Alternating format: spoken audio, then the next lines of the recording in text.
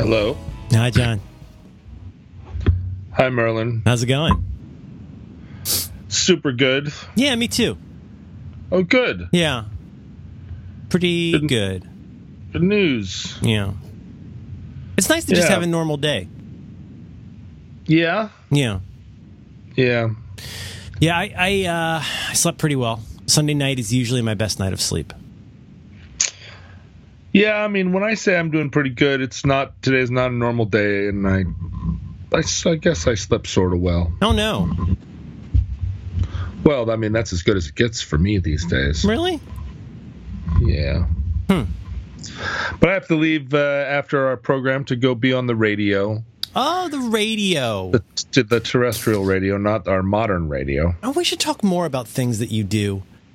You surprised? That's the wrong word. I'm frequently surprised. I'm buoyed to see that you go and perform places. I saw a picture of you with long hair performing. You played your song on the Brothers podcast. You're still out there. You're still getting stuff done. Oh, you got to get stuff done, Merlin. If you don't get it done, how's it going to get done? Who's going to do the stuff? Yeah, that's right. Yeah. What can I ask? What kind of radio? Is it a KEXP? Is it a Luke Burbank? What kind of a situation you got? None of the above. It's a KUOW, which is our local public radio station, and they have a culture panel. Ooh. Where they sit around to discuss cultural moments.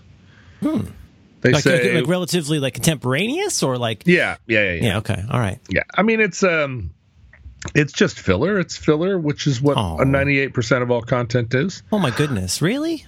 Oh, I think so about content. Yeah, you think most content is filler? I really do. You think it's insubstantial? I think so. Sure. I mean, like Izzy Azalea. Let's just say that, for instance. Why do you want to know anything about Izzy Azalea? Iggy Azalea. Well, she's so fancy. She's fancy, but do you want to know anything about her? I had to learn a little bit about her. I don't want to take you off your topic. I had to learn a little about her because I'm a fan of Charlie XCX. Who's the lady who sings the good part of that one song? Oh, sure. The part where she's not acting like a black person from New Orleans. The part where the English lady's going, so fancy, which is a really good part of that song.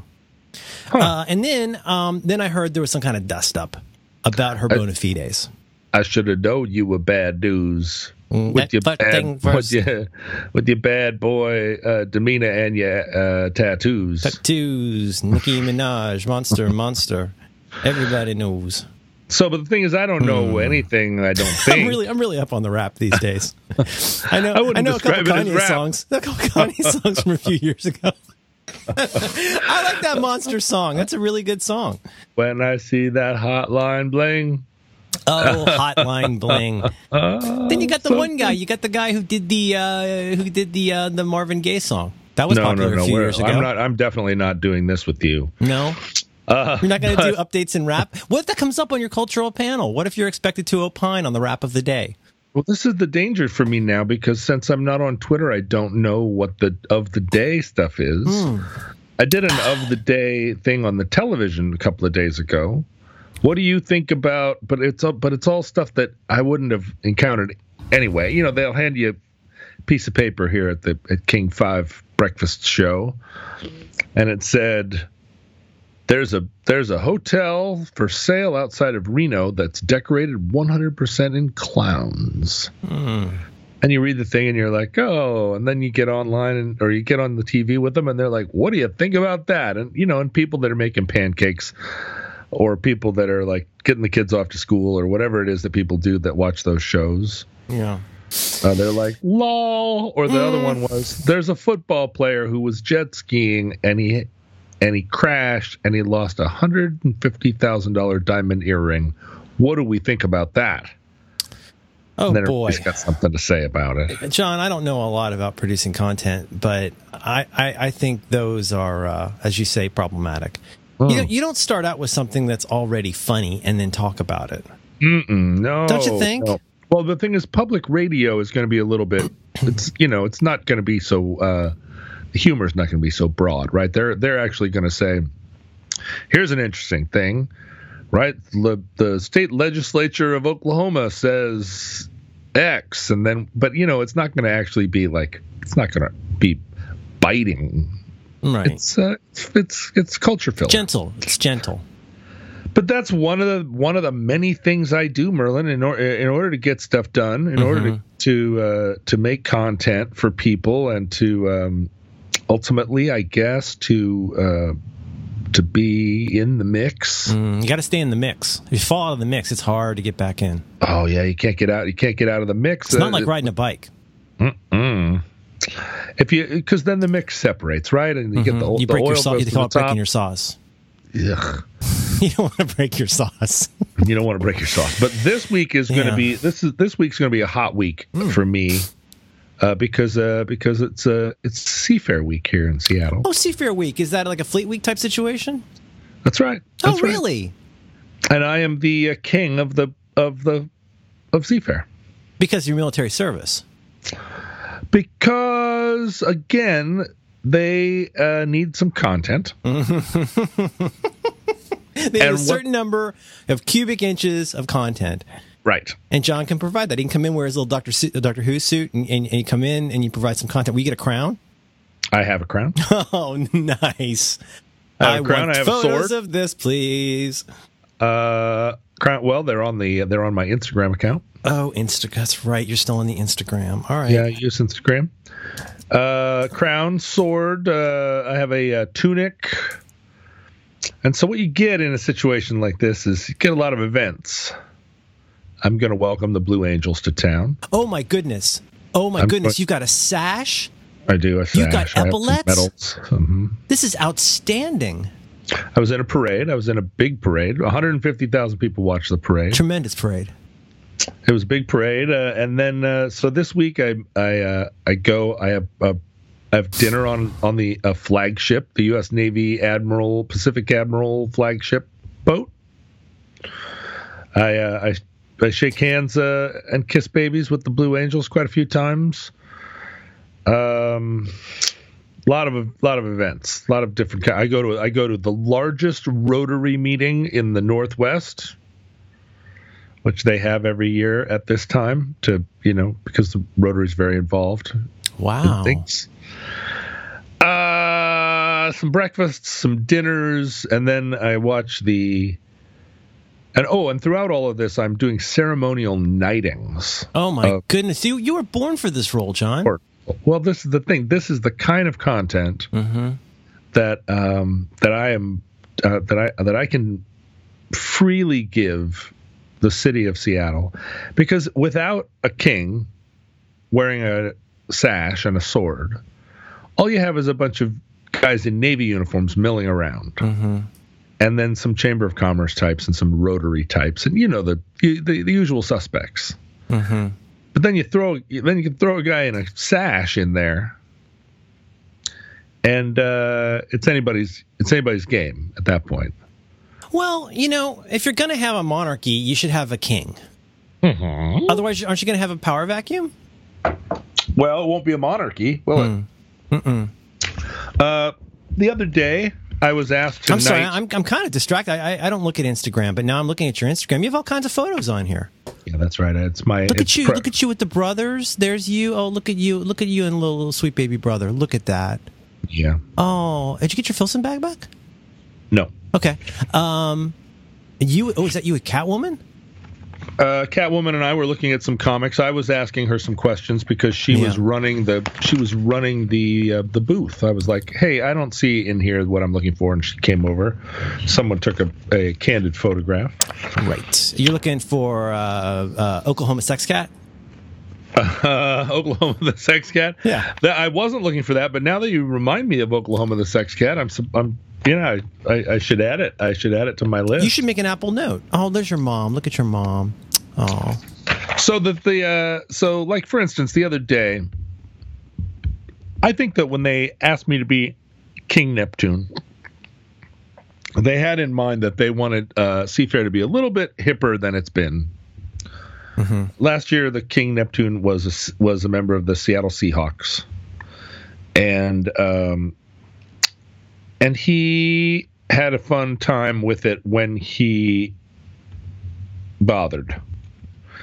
But that was the typical mistake, I think, that you make in a situation like this, where you're like, this is an honorary position and we're going to give it to an upstanding citizen, and then you pick somebody that is in your own world. You're a Chamber of Commerce-y kind of organization. You pick somebody from that world. Yeah, makes sense. Somebody that's impressive in that world, like a Seahawk. But that's not very fun. You know what I mean? Like, you go to a Rotary meeting with a guy that has been to a lot of Rotary meetings. It's very very internal. And then you realize, oh, we're producing an event for the whole city, but we're doing we're making the old mistake of just like, it's a circle jerk. And you gotta hit them where they ain't. You want drawing power, but you obviously want somebody who has respect for the service. Someone with drawing power. Somebody who loves the city of Seattle and who isn't just coasting. Yeah, I also think you probably want somebody who's a good sport. You got to be a good sport, right? But there's the version of being King Neptune good sport where you stand there gamely with your sash and your crown on, and they hand you a piece of paper and they say, read this, and then we're going to knight your fellow citizen, and you gamely read it, and everyone gamely applauds. But then you have another option, which is swing for the fences. And this year they said, why don't we try and make Seafair a little bit more fun? And they asked me to be King Neptune. And it's hard for me to tell. I do know that I am putting pressure on the organization by being a little too fun. I don't know how much. Interesting. It's kind of a Footloose type situation where a little bit where they bring you in because they say this guy's a good sport. He looks great in an outfit and a crown. But now it's in the second act, things are turning around a little bit, and they're going, oh, is this guy going to be a pistol? Well, a little bit of a pistol, right? So the Seafair Grand Marshals of the parade, it's another honorary position. There are a lot of these. The Grand Marshals of the parade, and a couple of years ago, one of the Grand Marshals was Duff McKagan, my good pal, who is also a Seattleite, a very vociferous supporter of Seattle. It's just, what is it? It's an honorary thing. They hand you a scepter. You go, I hereby commence the parade, and but it's a fun thing. It's a nice honor. Well, last year they had Chris Pratt and an actress who everybody talks about very excitedly, and who each time her name is mentioned, I can't remember which one she is. Okay. But one that everybody was excited to meet last year. Now, I would be very excited to meet Chris Pratt because he's my favorite actress. Yeah, he's a very good actress, and I have to say, just for what it's worth, he also seems like a good sport. Super good sport, right? And so it was very exciting. So this year, again, they tried to maybe they tried to duplicate their success last year. Oh, he brought along his lady friend, Anna Faris. Anna Faris, that's right, and everybody's very excited about Anna Faris. This year, they got James Woke and Billy Burke of the television show Zoo. What? Which is on, I don't know what, the WB or CBS? I don't know. Oh, my goodness. Zoo. That's the Marshals? So these are these actors, and what they are is some actors from a TV show. Like if we were at Comic-Con. Is this the James Patterson TV? Yes. Oh, I heard about this. I mean, who knows? Yeah, no, I've heard about this. I've heard about this. If it was at Comic-Con and I walked past these guys at a booth, I would go, sure, of course. But here they are, and they're presented to me as like, here are the Grand Marshals of the parade, and you are meant to knight them. And then they commence the parade, and it's all this thing. It's a little bit of it's some song and dance is what we're doing. We're doing absolutely.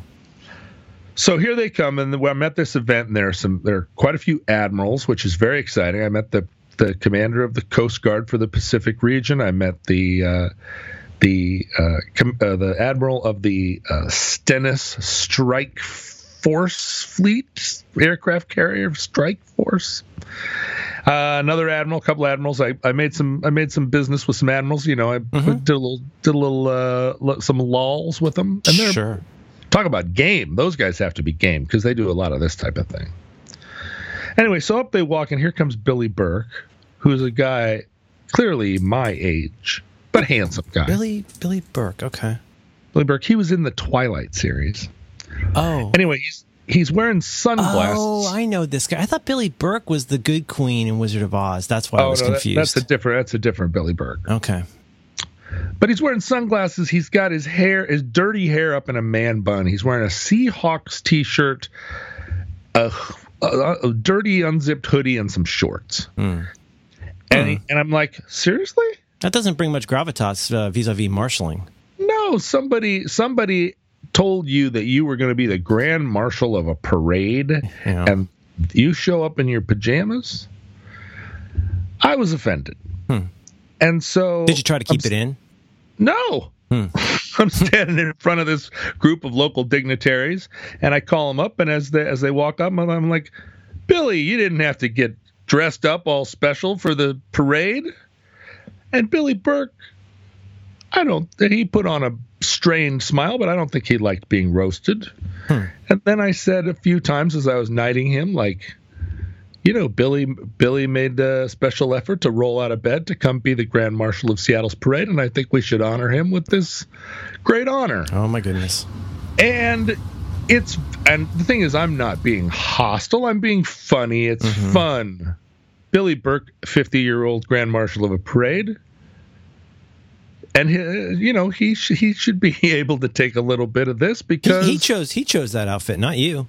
Yeah, that's right. Because fuck you, Billy. And the thing is, James Woke, a younger man, the star of this TV show, James Woke, he showed up in a collared shirt with some pants. Now he didn't tuck his shirt in, but he's a young person, and he was loving it. He was loving that Billy was getting raked over the coals. So it was a little bit of a roasty situation, is what happened.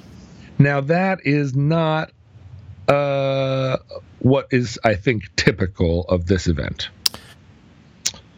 And then, so you unintentionally, or maybe you made it a little edgy. I made it a little edgy. You said we're gonna have some fun here. We're gonna have a little fun. And since I established that tone, then I knighted a couple of admirals, and I gave them a little bit of the same kind of business. Like, oh, here he is, the Admiral of the Pacific Coast Guard Fleet Commander. And I said, is Alaska part of your area? And he said, no, they're a separate group. And I said, oh, so then, like, you have Montana and Idaho, the two great coastal states? Oh, boy. And he was mad. Boy. And then I realized, oh, right, the Missouri River, the Snake River, the Columbia River, like the Coast Guard is also in the rivers. Okay. And so then I corrected myself, and I was like, oh, you also are all the waterways, all the great waterways. He and I made good friends, the Admiral and I, but a little bit. But I think the people at Seafair, the ones who have asked me to do this job, are now hopping up and down, not in anger, but in anxiety, because what is the king going to say next, kind of thing.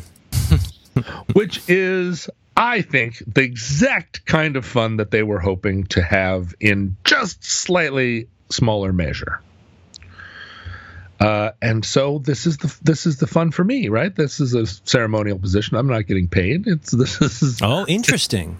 This is oh boy. Now what about Chris Pratt? Is he doing it for free? Everybody does this for free. Chris Pratt brought his family to Seattle and did this job for free. Yeah.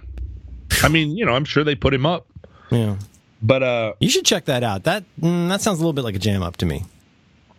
It's the type of thing that is, I think, it falls into the sort of general community service aspect of being a famous.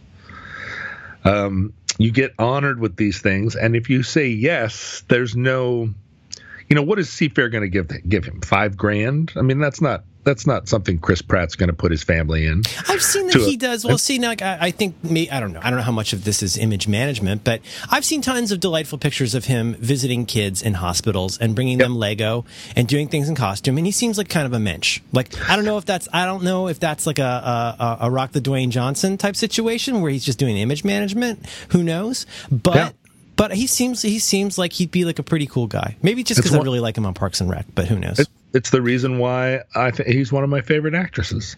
Yeah. But I think past a certain point, right, what this will be is Chris Pratt probably has a foundation, and then he'll do this in return for the opportunity to put his foundation for kids on the masthead of some other, you know what I mean? Like I do. It's a different kind. Currency is the wrong word, but for lack of a better word, it's a different kind of currency. It's a kind of social tokens that we pass back and forth. We're trying to do the right thing.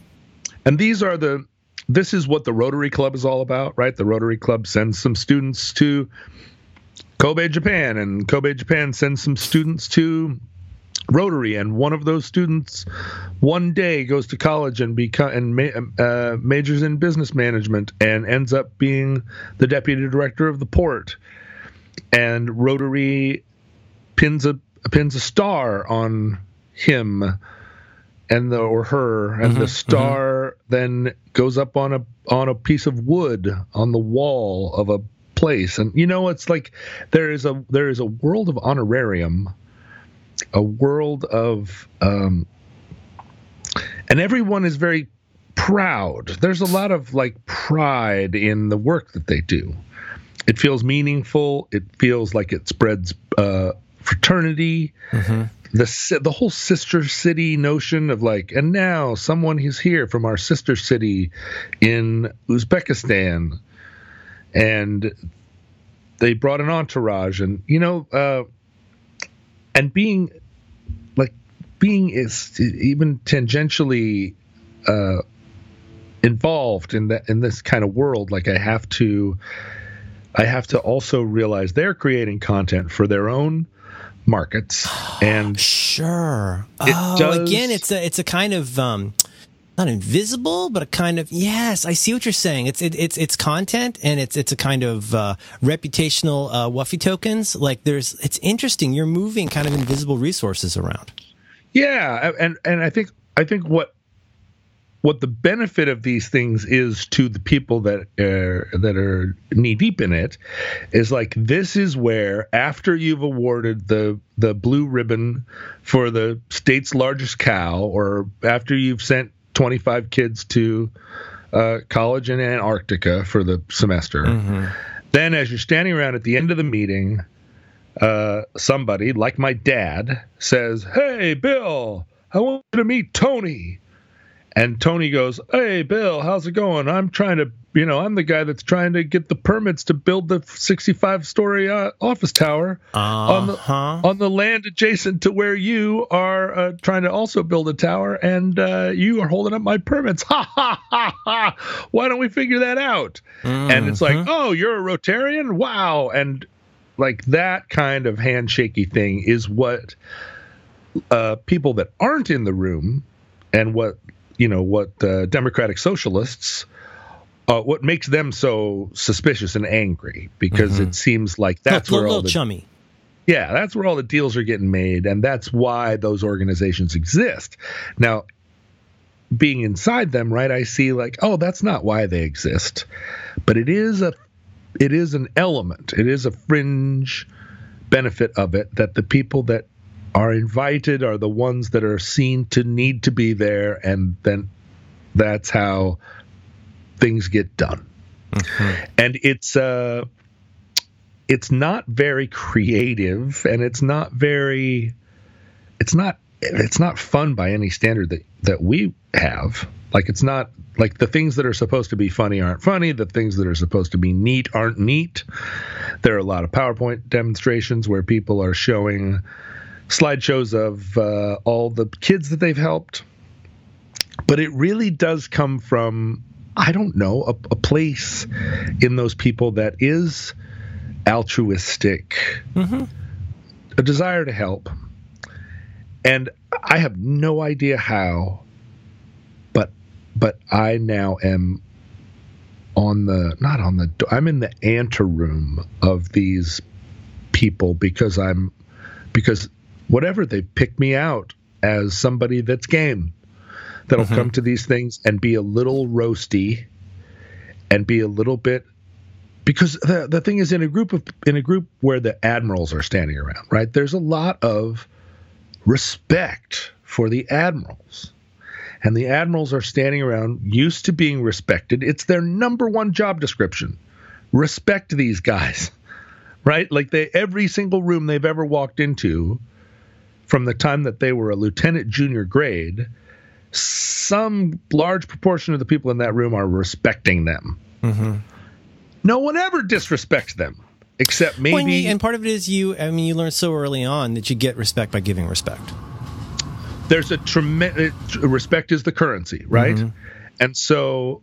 But the admirals in this situation are like... They go to a lot of Rotary meetings. They behaved respectfully, but you don't get the sense that they...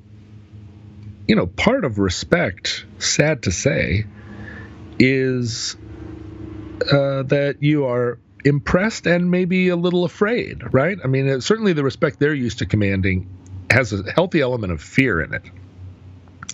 Because the people that are like, yes, sir, are ones that can be in big trouble if they say yes, sir, wrong. Mm-hmm, mm-hmm. And so the admirals are in this thing, and there are a lot of Rotarians and people from the city, and the admirals aren't really very afraid of them. It's not like somebody from Seattle is going to say, we're not giving the Navy permits to park their boats here this year because it's possible if we elected a mayor that was a real radical, but ultimately the Navy's not worried about Seattle.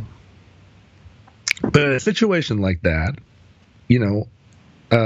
my job, as I see it, is because a lot of these admirals aren't that much older than me. Mm-hmm. Oh. Right? I know. They're 54. And so, although I respect the office and I respect the Navy, let's say, I don't have a lot of social fear. Because what is an admiral going to do to me? What are any of these people going to do to me? Mm-hmm, mm-hmm. And so no one ever roasts admirals, particularly not at a thing like this that's so low weight. Like these are low power events for these people. The Seafair Parade, they don't come expecting to be ribbed publicly. And I think personally that they love it. I think it's fun for them. I think that everybody likes to be roasted a little. And it's nobody ever sidles up to them and says, so tell me, don't you get tired of wearing these uniforms that are half polyester? I mean, couldn't you have a uniform tailored? Do you think they like that? I think they do. Because it's a kind of banter it's the sort of banter that I would lay on you. Yeah. And they do have those feelings. So I'm standing next to the King County Sheriff, who is he's a big deal here. And we're watching the opening remarks. And there's a young deputy standing next to him who's it basically looks like his son and is sort of acting like his son. And I don't think he's a bodyguard. He's just he's probably his aide de camp. He's his body. They call it his body man or his bag man. Yeah, he's the guy that's going to carries his purse. He gets his Leviathan, and if he needs a magnifying glass, he knows where to pull it out. Right. Yeah. So I'm standing next to these guys. Aide de camp. What a great term. Aide de camp. It's got to be what he is. And I look over, and the King County Sheriff has a sidearm, and the sidearm, it's unlikely that this 60-year-old man is ever going to draw his sidearm again, but it's there because it's part of the uniform. Mm-hmm.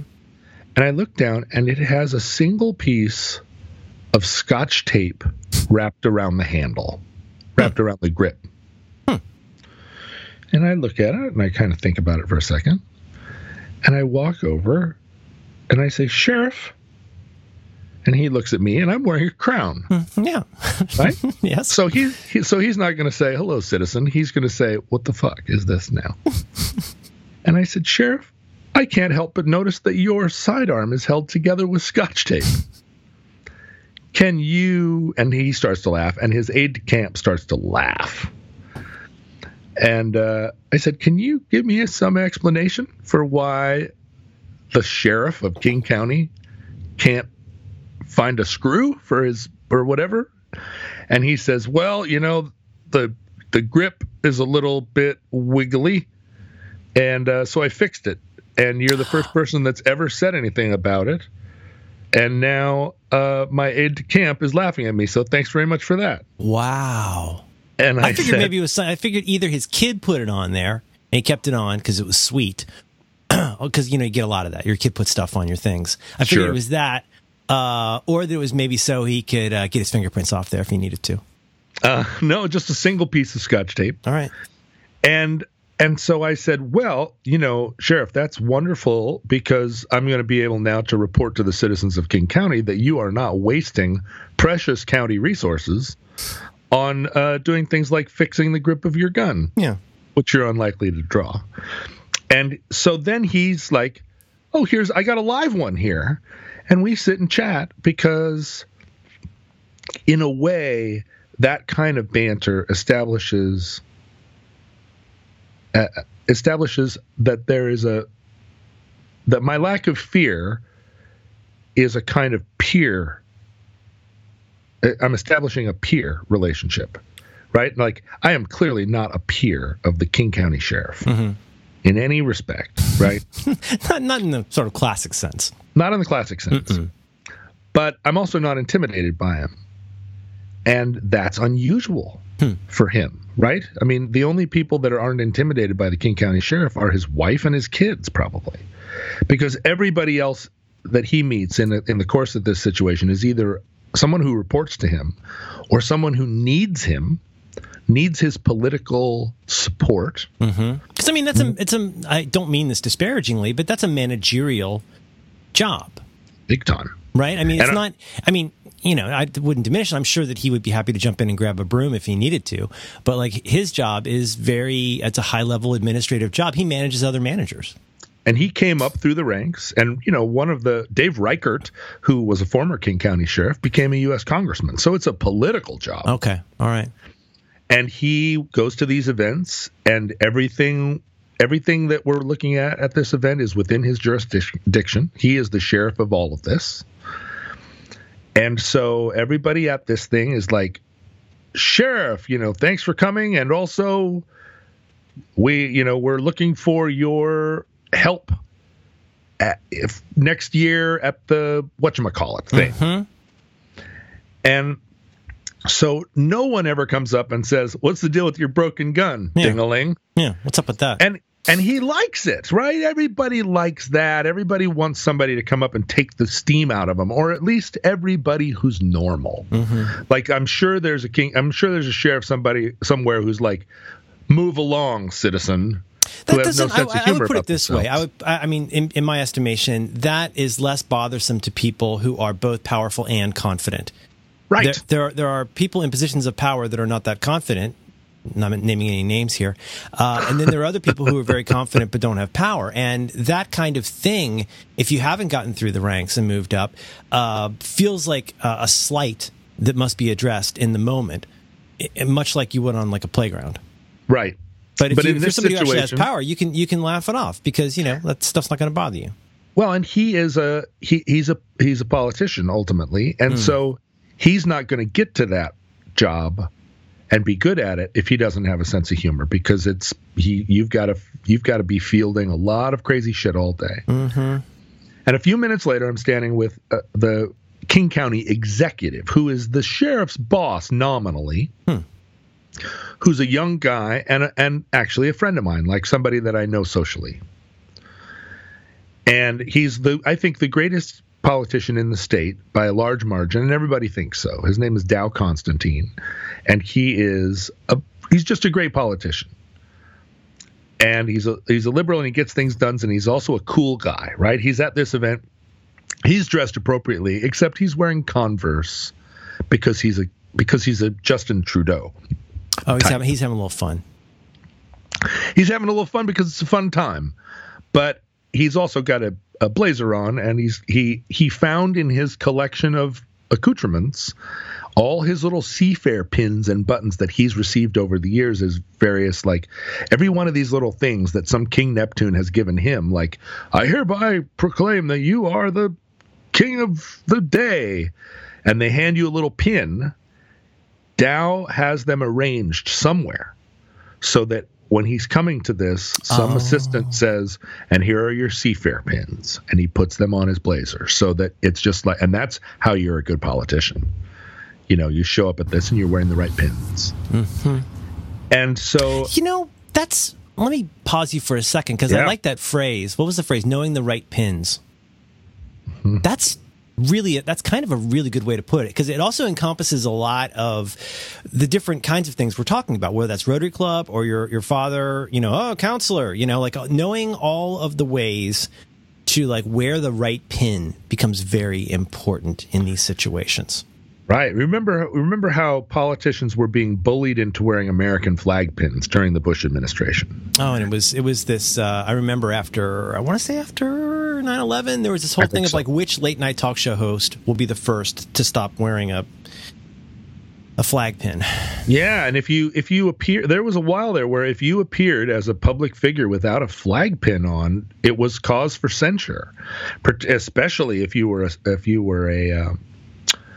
a public servant. And I think you'll still see an awful lot of flag pins on the lapels of, I don't think there's a single Republican congressperson that doesn't have a flag pin. Well, a lot of them wear that goofy, slightly oversized badge that congresspersons get that I think looks a little silly, because when I see them talking on the MSNBC, it looks a little bit like a POG, maybe, or something. There's a big pin trading culture at theme parks. Sure. I think this is how the sheriff with the cowboy hat got a lot of his Mad Max or Morton Joe pins, is just trading with other cowboy sheriffs.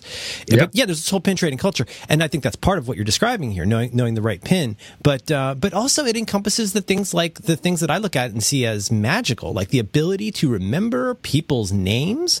Yes. Remember what they do, what they used to do, who they know, who their family is. And to do that without going, bah, like I do, that's, I look at that and I look at somebody like that sheriff and I just go, man, that guy's got it wired right.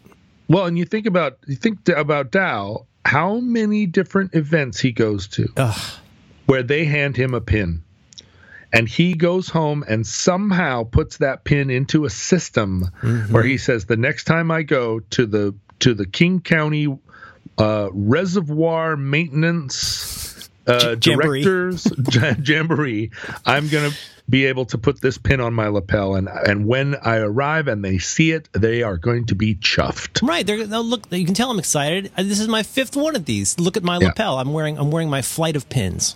It's phenomenal. That ability and the knowledge that is a thing you need to do. But so I'm standing there, and Dow and I are just talking about our families, and we're talking about our lives. And a guy walks up, and he's one of the people I have honored that day, who runs an organization that supports the Navy. And he says, hey, sorry to interrupt. Dow just wanted to say hi, just wanted to say thank you. Dow remembers his name. Dow knows who he is.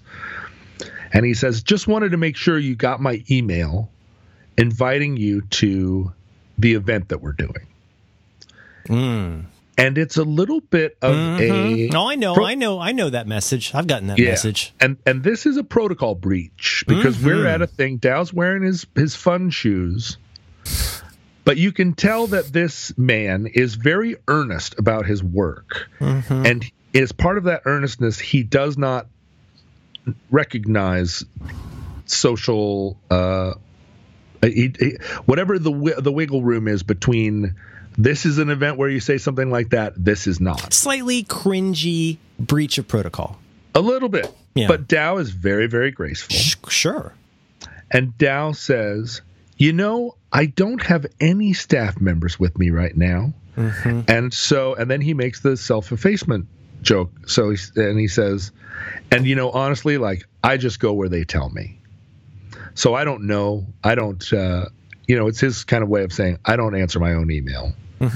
When it is things like this. But when I get back to the office, I'll ask them to make sure that I am, Did he write it down? Nope. He just remembers. Just remembers.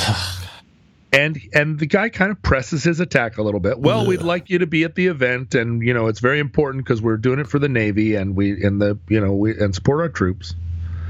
And Dow says, as soon as I get back, I'm gonna talk to my staff about it, and just sort of gracefully does his thing. But that is what is happening at these things, whether it is overt like that, or whether a person walks up and says, "Hey, great to see you, Dow," and Dow knows that this person wants them at his event, and he's able to send a coded message to them like, "Hey, great, well, I'll see you in a week." And it's in a situation like that, it's a little bit, the phrase that comes to mind is holding court, where if you actually think about a regent sitting in some kind of a room where people come in, talk to them about things, in that kind of situation, Dow is his name?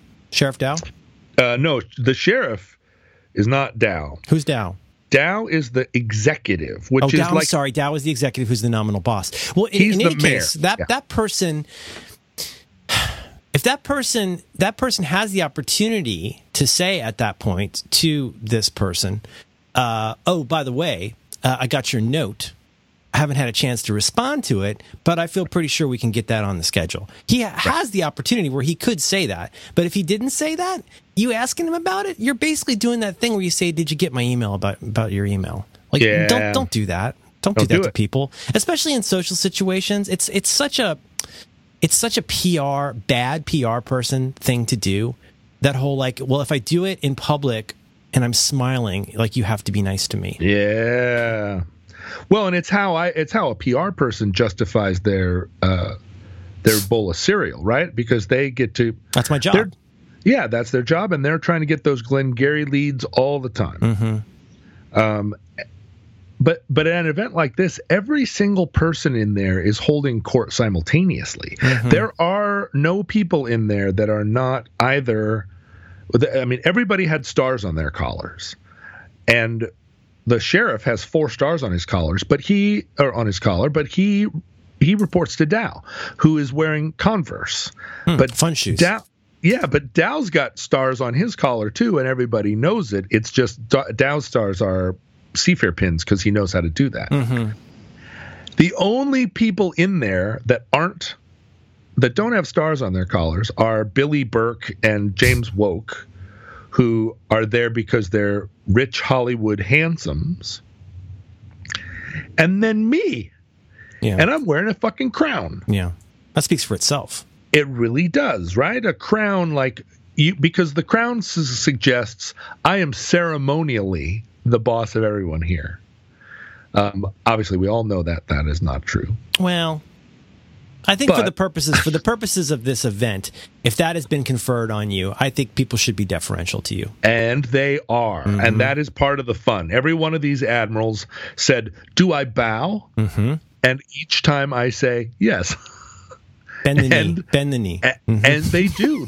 The fucking 2 of these admirals got down on their knees, right? They went down on a pillow. John, that's a good sport. It's a fucking good sport because they're politicians too. Mm-hmm. You don't get to be a 3-star general or admiral without being political. It's a little bit of what one might call social power exchange. You're having fun with it. Fucking A. Mm-hmm. And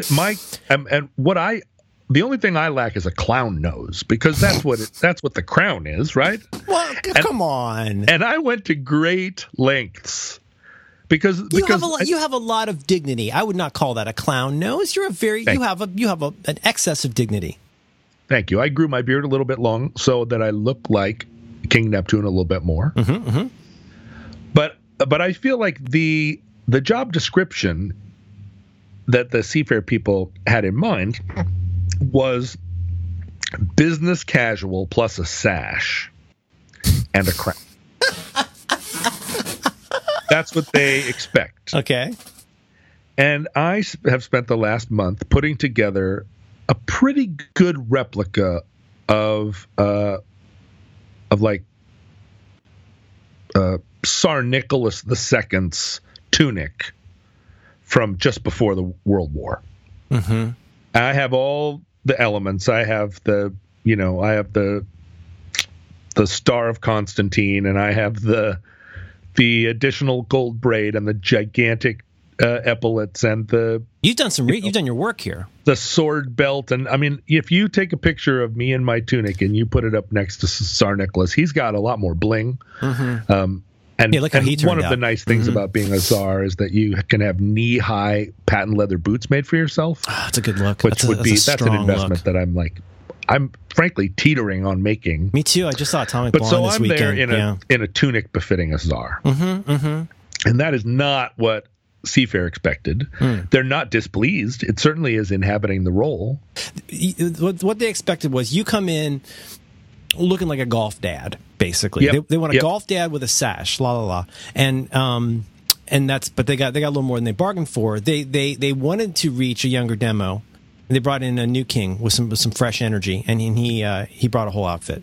Yeah, right. And it's like the outfit. Oh, it's so fun to wear. It's so fun to march around in this outfit with the epaulets really. The epaulets really communicate not only that you have broad shoulders, but that those broad shoulders are covered with Cthulhu's of gold, which is, like the fucking admirals who are marching around this thing have giant gold epaulets. It's just that the style has changed. And the epaulets now are flat and have a lot of stars on them, but they're still freaking gold epaulets. And my epaulets are just what they would have worn 100 years ago. You're a little bit more Gilbert and Sullivan. Yeah, I mean, there's I don't want to look like the Nutcracker. I am imitating. I am imitating. No, why'd you put that image in my head? That's funny. That'd be funny if you came like the Nutcracker with some homemade makeup. I am essentially there as the Nutcracker.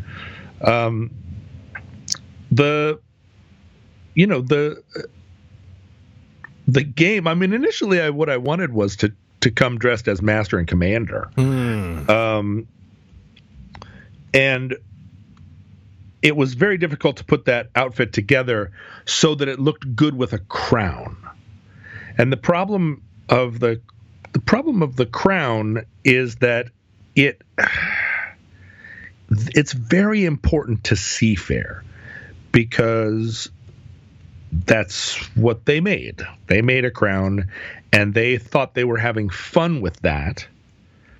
And that's an example of like, we are fun and we're having fun with this, and we made a crown and a sash for our king. And it's an easy thing to put on somebody who's wearing business casual and make the event fun.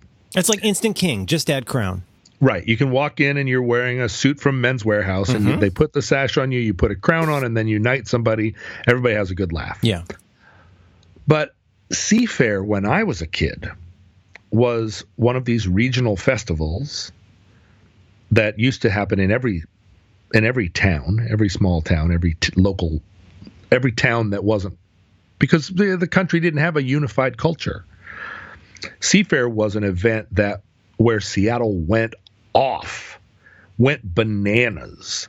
Like King Neptune had an entourage of 20 people. Oh my goodness. And they were all wearing giant hats with feathers in them. Everyone was drunk. There were parties. People would really get into the spirit. Oh my God. I mean, my mom talks about it. She's like, Seafair was the event of the season. There were multiple parades. There was a giant parade to kick it off. Then there was a giant parade in the middle. And then there was a giant parade at the end. That's the kind of event my late father would call a grab ass. It was a huge grab ass. Yeah. And everyone came from miles around. The mayor and Neptune was a big deal, right? During that time, during the Seafair month, King Neptune never bought a drink in any bar in the city. There are Seafair pirates and Seafair clowns, and they would come into bars and restaurants and just start singing their bawdy songs, and they would take food off of people's plates, and everybody had a grand old ribald time. And I'm sure during that era, right, there was also a lot of impropriety that wouldn't fly these days. Oh, I would feel fairly certain about that. And so that is kind of taken out of it, right, as time goes on. The mayor does not get publicly drunk during Seafair. But watching them in old black and white photos, like watching the town just go nuts. And when I was appointed King Neptune, my brother Bart sent me a text and he said, Dad would be so proud. Oh, that's nice. Dad loved Seafair. And this is an example of the kind of honorary position in the city of Seattle that my dad thrived on. And no member of my family, even in all of their many splendors, no one ever was King Neptune before. My dad and my Uncle Al and my Uncle Junius and George Alfred Caldwell Rochester before him, none of them ever were afforded or accorded this honor. So I don't want to show up in business casual and have a crown. I wanted to come dressed as Russell Crowe in Master and Commander. Mm-hmm. But you can't take that big Napoleon hat off and put a crown on. You just look dumb. Mm-hmm. But you can come as Tsar Nicholas or King George V or a little bit less Kaiser Wilhelm, but you can come as those guys, and it looks the part, right? Because they were obviously like commanders of their navies too. You knew that Tsar Nicholas, George V, and Kaiser Wilhelm were all first cousins, right? In thinking about what you were saying, I was in my head. Something was swinging around about Germans. Seems something. Isn't there a lot of Germanic things running through a lot of different countries? Like a lot of the royal family has roots in Germany. Well, they're all related, right? The British royal family is a German house. Mm-hmm. I seem to remember in The Crown. I remember that being kind of a big deal. Like one of her relatives still mostly spoke German and stuff like that. Well, sure. And the thing is, the leaders of those three nations at that time, 1914, the King of England, the Tsar George, of Russia. Is George V Elizabeth's father? George V. He's Elizabeth's grandfather. Okay. Right? I think. Yeah, all right. Well, they were all three of those.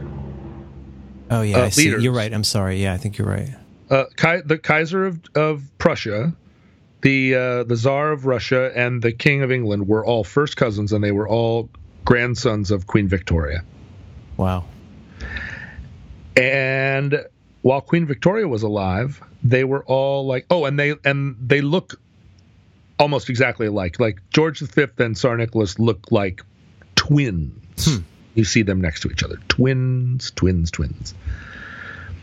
And nobody in the family liked Kaiser Wilhelm. He was the cousin that nobody liked. How come? He was a jerk. Okay. He was like I think that he had, when he was being borned, there was a complication. And it was olden times, so they weren't able to solve complications in being borned like on the spot. And one of the results was that the Kaiser had a deformed arm. That it was like Gary Berghoff, right? He had one hand that he didn't like to show. Erb's palsy. Gary Berghoff had an arm situation? Gary Berghoff, in the 10 years that we all watched MASH every day, we never ever noticed that Gary Berghoff has one hand that is I think much smaller than the other. Oh my God, there it is. I had no idea. And Gary Berghoff, who is by all accounts a reprehensible person. Oh no, I'm so sorry to hear that. Is also a great drummer. So much. He's a phenomenal drummer. But everybody, so you weren't around, maybe your attention was elsewhere. You were probably watching Apple announcement events, developer conferences. But at some point in the early mid Twitter period, Gary Berghoff appeared on Twitter. And he was one of those people that went from having 50 followers to 15,000 followers in 2 days, because he was on Twitter just taking a dump on Alan Alda every day. Oh, I see. And was just he was doing a James Woods. He was just going crazy. And it was, see. Oh, no, this is not good. It sounds like you might have had some drinks. It was the type of thing where Andy Richter was right in there. Like everybody was enjoying Gary Berghoff imploding online. A little bit of a Charlie Sheen. I most of all, right? Mm-hmm. But it caused me then to read some oral histories of MASH, and my favorite quote was somebody, I don't know who, said Gary Berghoff was by far the best actor on MASH. He was doing a genius performance because he was creating a character that was beloved by everyone in the country when he himself was like the most awful man alive. And he's going after Charles Nelson Riley, Hervé Villechaize. Right? No one is spared. No, he was really. Who goes after Charles Nelson Riley? That's no good. Well, it's like Gary also is not a tall man, and I think 5'6". he probably thought he was lumped in there. But so I think the Kaiser, because of his damaged arm, had a chip on his shoulder. And the Tsar and the King looked so much alike and were very chummy. Like they vacationed together. There was a lot of slap and tickle happening. And the Kaiser felt left out. But they all stayed very, like pally, because all three of them loved Queen Victoria, their grandmother. And there are all these pictures of them kind of like curled up at her feet while she pets their hair. And when she died, almost immediately, the cousins were like, they all squared off. And of course, they started a world war not that long after. Mm-hmm. And so the Kaiser and the King and the Tsar are fucking first cousins, and they're like fighting this enormous conflict where millions died over some stupid shit.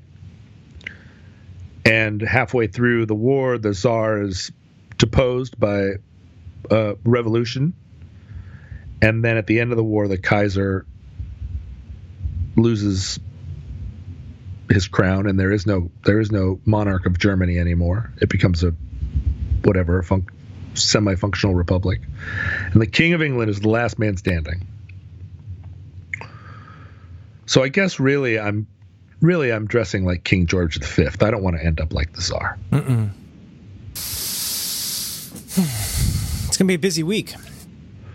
I have like 6 events a day. Oh, my goodness. That's too many events. I have 6 events a day, Merlin, and Wednesday is supposed to be 103 degrees in Seattle. That's a hot day to be the king. Well, see, I don't want to wear my tunic on that day. That's the day that I'm going business casual. Mm-hmm.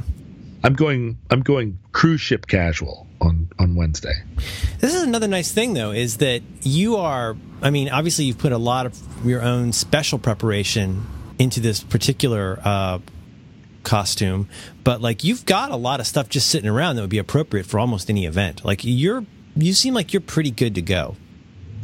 Yeah, as long as no one, I think that I have put myself now finally in a place that I've been shooting for my whole life, which is a place with particularly in wardrobe terms, where whatever the invitation says is the wardrobe. I know that not only can I meet their expectations, but that I will be able to show up in my own version of a thing. Like if it says cocktail formal, or if it says semi-formal, or if it says, no one ever does an event that says formal and means actual formal. Like the nicest event in the country you can show up to in a rented tuxedo anymore. But it might say black tie or white tie, right? I do not think that you will ever see a thing where you are invited white tie. Unless it's a royal wedding, mm-hmm. which no one listening to this podcast is likely to get invited to, least of all me. Yeah. Well, although you never know. You never know. Maybe Boris Johnson is listening to this podcast. I think a lot of times the dress code they give is a combination of 2 things. On the one hand, it's like, hey, you don't want to look like a ding-a-ling, so make sure you dress at least up to this bar. But it's also a kind of like a consolation of saying, don't worry, like you don't have to wear a necktie to this. Right. I think they're trying to give you something to say, like to provide comfort ultimately, to say, like, if you're in the range of this kind of garb, you'll be fine. Right. And that is antithetical to the idea of having a dress code. Right. I mean, that is a modern problem to say, like, here's the dress code. Don't feel bad. You get to you have to wear it up to this point, but don't worry, you won't be uncomfortable, poor person. Yeah. After an hour, you can take your shoes off. Yeah. And in the past, right, a dress code was almost explicitly like, you are going to be incredibly uncomfortable. This is not negotiable. Here is what the expectation is, and you will come correct. And that's gone from the world, unless you're invited to something hosted at the White House or something, right? Like you go to a wedding where the people are putting on the wedding and they want everybody to be like really, really formal, and you see a bunch of guys in blue suits. Well, yeah, I mean, if the title of the event, you look out for words like gala. Gala is a good indication you should up your game a little bit. Right, but for a lot of people in the world, that is a blue suit. That's as high as they go. Blue suit with the tie. They got right? a blue suit ceiling. I doesn't go any higher than that. Or a rented tux, an ill-fitting rented tux. Yeah. So, but in most cases, like formal, I think formal involves like actual formal. At night is white tie, white waistcoat. Like, when was the last time you saw that? That wasn't a member of a wedding party. Well, and you have to be careful that you don't get into jokey frat brother style formality. Right. Like, help me remember tie. Like, black tie is after 6. Is that right? Well, white tie is like the super formal one, right? White tie. In olden times, white tie was for dinner, and black tie was like what you wore. Like a morning coat. Oh, this is when you wear white ties when you wear like a Jiminy Cricket outfit. Yeah, at dinner every night. I mean, this is like old, like 1910 in England. But you didn't show up with a black tie tuxedo at night at a gala. For sure, but now you do. Now that's the peak, and there are all kinds of rules, right? You don't wear a white dinner jacket unless you're in the tropics, but people love the look of white dinner jackets, and so now you see white dinner jackets above the tropics, and also you don't wear a white dinner jacket in the winter. But people do now because it's more of a costume for people. It's a costume. People are having fun with it. Right. They don't know what they don't know that it actually signifies some kind of like archaic social order. But so if I'm invited to anything up to white tie, which I cannot accomplish, like Paul F. Tompkins can accomplish white tie and wears it sometimes. Wears it always as a costume. So he wears it inappropriately in that it's too formal for some events he goes to. But that's his bit. He's like a friendly children's television host. Yeah, that's his bit. But almost anything else that you would invite me to, I can come not only appropriately, but also in my own vernacular. Way. Right. In my own vernacular, precisely. So, I can come to a black tie event in 1959 or in 1977, or then also the one that is just the appropriate one. Can I read you the description of white tie from the Internet Science site? Let me hear it. According to the British Etiquette Guide Debrett's, of which I do not own a copy, the central components of full evening dress for men are a white Marcella shirt, which is a kind of like a weave of shirt. Marcella shirt with a detachable wing collar and single cuffs fastened with studs and cufflinks. The eponymous white Marcella bow tie is worn around the collar, while a low-cut Marcella waistcoat is worn over the shirt. Over this is worn a black single-breasted Barathea That's like a very Game of Thrones name. Baratheon wool or ultrafine herringbone tailcoat with silk peak lapels. We're not done. The trousers have double braiding down the outside of both legs, while the correct shoes are patent leather or highly polished black dress shoes. Although a white scarf remains popular in winter, the traditional white gloves, top hats, canes, and cloaks are now rare. It's the end of the men's section. Yes, and so you lose the canes. You lose the canes and cloaks, because and cloaks now seem too like Victorian. It's too costume. You look a little bit like the Monopoly Man. It looks like the Monopoly Man, but interesting, like single cuffs, not French cuffs. Like there are a lot of mistakes that we make in thinking that the thing that is more ornate is also the most fancy. Like you'll see a lot of men wear their wingtips to wingtips with a tux because the wingtips have more fancy on them. They got more bling.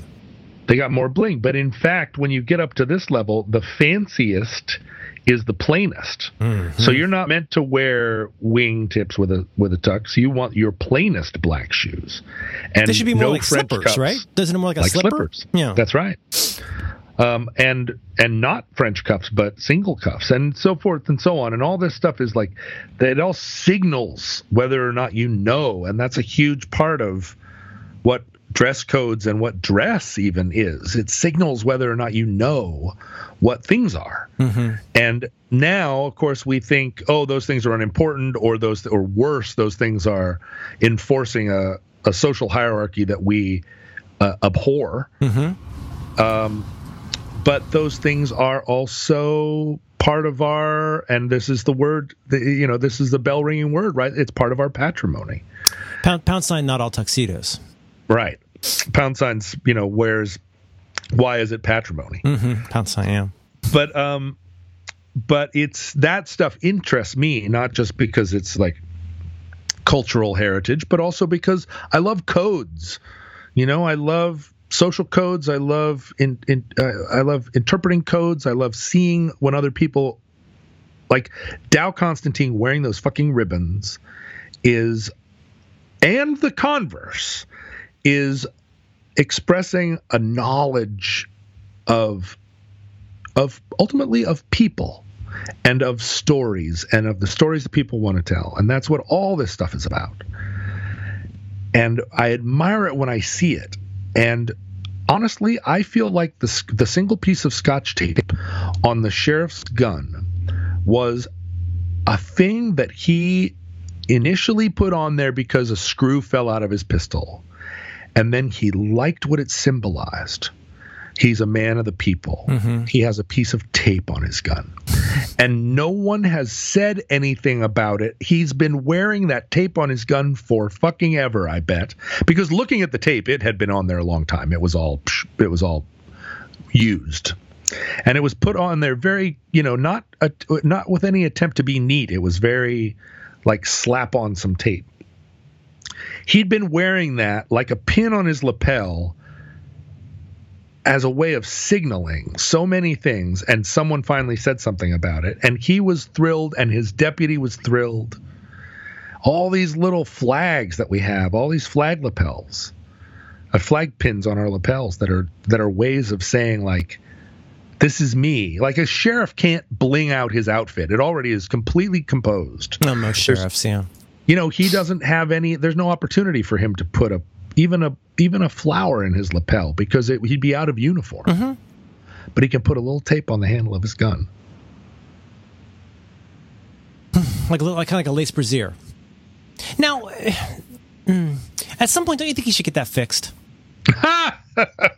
It's fun. He's having fun with it, which I like. I like that he's doing some bling and he's got his version of a black brassiere. But like at a certain point, shouldn't a police officer make sure his gun doesn't have tape on it? Unless it's a throwaway piece, I think they call it. I'm hoping that this sheriff has enough insulating sheriffs around him. He has 3 or 4.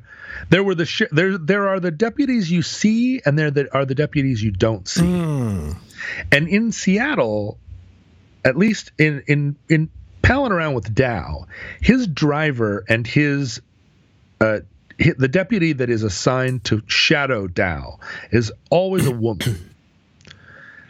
And at this event, standing sort of back with my crown on, that's another fun game, is to pick out the people who are there because they are carrying guns, because they're shadowing somebody. Right. Because a lot of the people at this event have a shadow. And the shadow isn't standing at their elbow. The shadow is standing in a corner somewhere. And they will have an earpiece or they won't. But they will definitely have... kind of with the little twirly cable on it, like your like a Secret Service type situation? Yeah, so there were 4 of those people at this event. But there were also other people that didn't have twirlies, but that had, like bulges in their jackets. And in King County, at least, it seems like often the like secret detectives, the ones who are standing at one remove are women, because I think the county recognizes that bad guys are the goal of somebody standing there with a pistol is that they not be noticed. And bad guys are going to be less likely to think that the sheriff is being shadowed by a deputy who's a woman.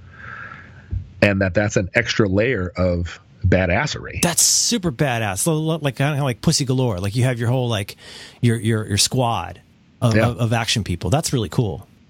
And so when the gang was all finally arrayed on our big like parade of Corvettes, which is how we were going through the parade, and the mayor, the beleaguered mayor of Seattle, also arrived and got in his Corvette. And I was very interested to know, because it's a parade and there's very little separation between you and the crowd in a parade. Yeah. Is he still having a rough time? Well, I mean, what he is accused of, he will never not have a rough time. I mean, I know you've been acquainted with him. I'm trying to be classy about it, but he's had kind of some he's had a challenge. Our current mayor did not run for re-election, even though he was, until this scandal, presumed to be a shoo-in. He bowed out of the race, and now there are 21 people running for mayor of Seattle. And I should have done it. It should have done it just for the no, please don't. Even for 22, please don't. But so he's in the parade. Dow is in a parade. They're both riding sort of next to each other in their Corvettes. Oh, it's awkward. And it's very awkward because Dow is a very successful politician who will be a national politician at one point in his life, for sure. Unless he makes a real misstep, which I don't foresee him making. But so I walk up in my tunic to their cars to say, "Good luck, gentlemen. Have a great parade on behalf of King Neptune of Seafair. Have a good time in your parade." And as I step to their car, you notice the secret people, the secret deputies. I like the secret people. I like that. The secret people, they reveal themselves because out of the scrum of people who are kind of milling around, I walk up to these cars fairly quickly because I'm just like, "Mayor, good luck, have a good race, Dow, good luck, have a fun time." I'm just sort of moving quickly to these cars, which are surrounded with a bubble of nobody in them. Because, again, sort of the presumption is like there's a bubble around these people. An abundance of caution. And so out of the crowd that's on the periphery, I step to these cars, and those 4 people step forward 1 step. And it's not a thing you would notice unless you were conscious of them being there already and knowing that they are, all 4 of them, vigilant enough to say, "Who's this fucking guy?" You move and they move. You start moving toward Daenerys on the crown, and a few people are going to change position. That's right. They all change position to get a little bit better sight line. Yep. And they see the mayor recognize me and put out his hand and say, "Hey, thanks." and the way our mayor is, he's like, we don't know each other exactly socially, but certainly we know each other. And he's like, "Hi, great to see you. Thanks for your support." He didn't actually say that, but that's... Oh, no, really? No, that's just in his eyes. It's all he knows how to do. And then Dow is like, thanks. And so the sheriffs take a step forward, or the secret people take a step forward, but they know they don't have to take a second step forward because they see that I'm being acknowledged and recognized and welcomed by the people. You're good. If I think, probably, almost certainly, that Dow and the mayor both have a way of posturing themselves, which says, secret people, would you arrive with a quickness? I bet they stiffen up a little bit or something, and they know it's go time. Yeah, they stiffen up, or they look over their shoulder, or in some way that recoil, where the deputies will arrive on the scene. But all of that dance, it's just so interesting, and so what the hierarchy among people with stars on their collars is. There were two admirals, and I wanted to know who reported to the other. And so I walked up to one admiral and I said, you both have 3 stars, so who's the kahuna? And the guy's like, what? And I'm like, well, he controls a carrier strike group. You are commander of Pacific Fleet operations. Who gets the bigger slice of cake at the reception? And the guy that I'm talking to, his wife starts to laugh. And he said, well, we're in different, we are different. We report to different, we both report to the same guy. Like, he doesn't report to me, I don't report to him. Yeah. But what's the real story? Exactly. Yeah. I said, yeah, okay, so he brings his carrier strike force into your base. If you're mad at him, do you get to say, like, all right, well, sorry, we're out of macaroni and cheese. We're not going to resupply you because of something? And his wife is just fucking cracking up at this point. And he's like, well, no. First of all, I'm not in charge of macaroni and cheese. But yes, second of all, like, oh. And he's having fun. Right? This is something he never gets asked. And I said, so what? So it's the military. There's no equal. No one's equal to anybody. That's what makes it the military. It's like when you get a pack of dogs. Yeah, you can't have any question. You got to know, like, here's your nose, here's this butt. Let's go. And so finally he says, well, he has seniority.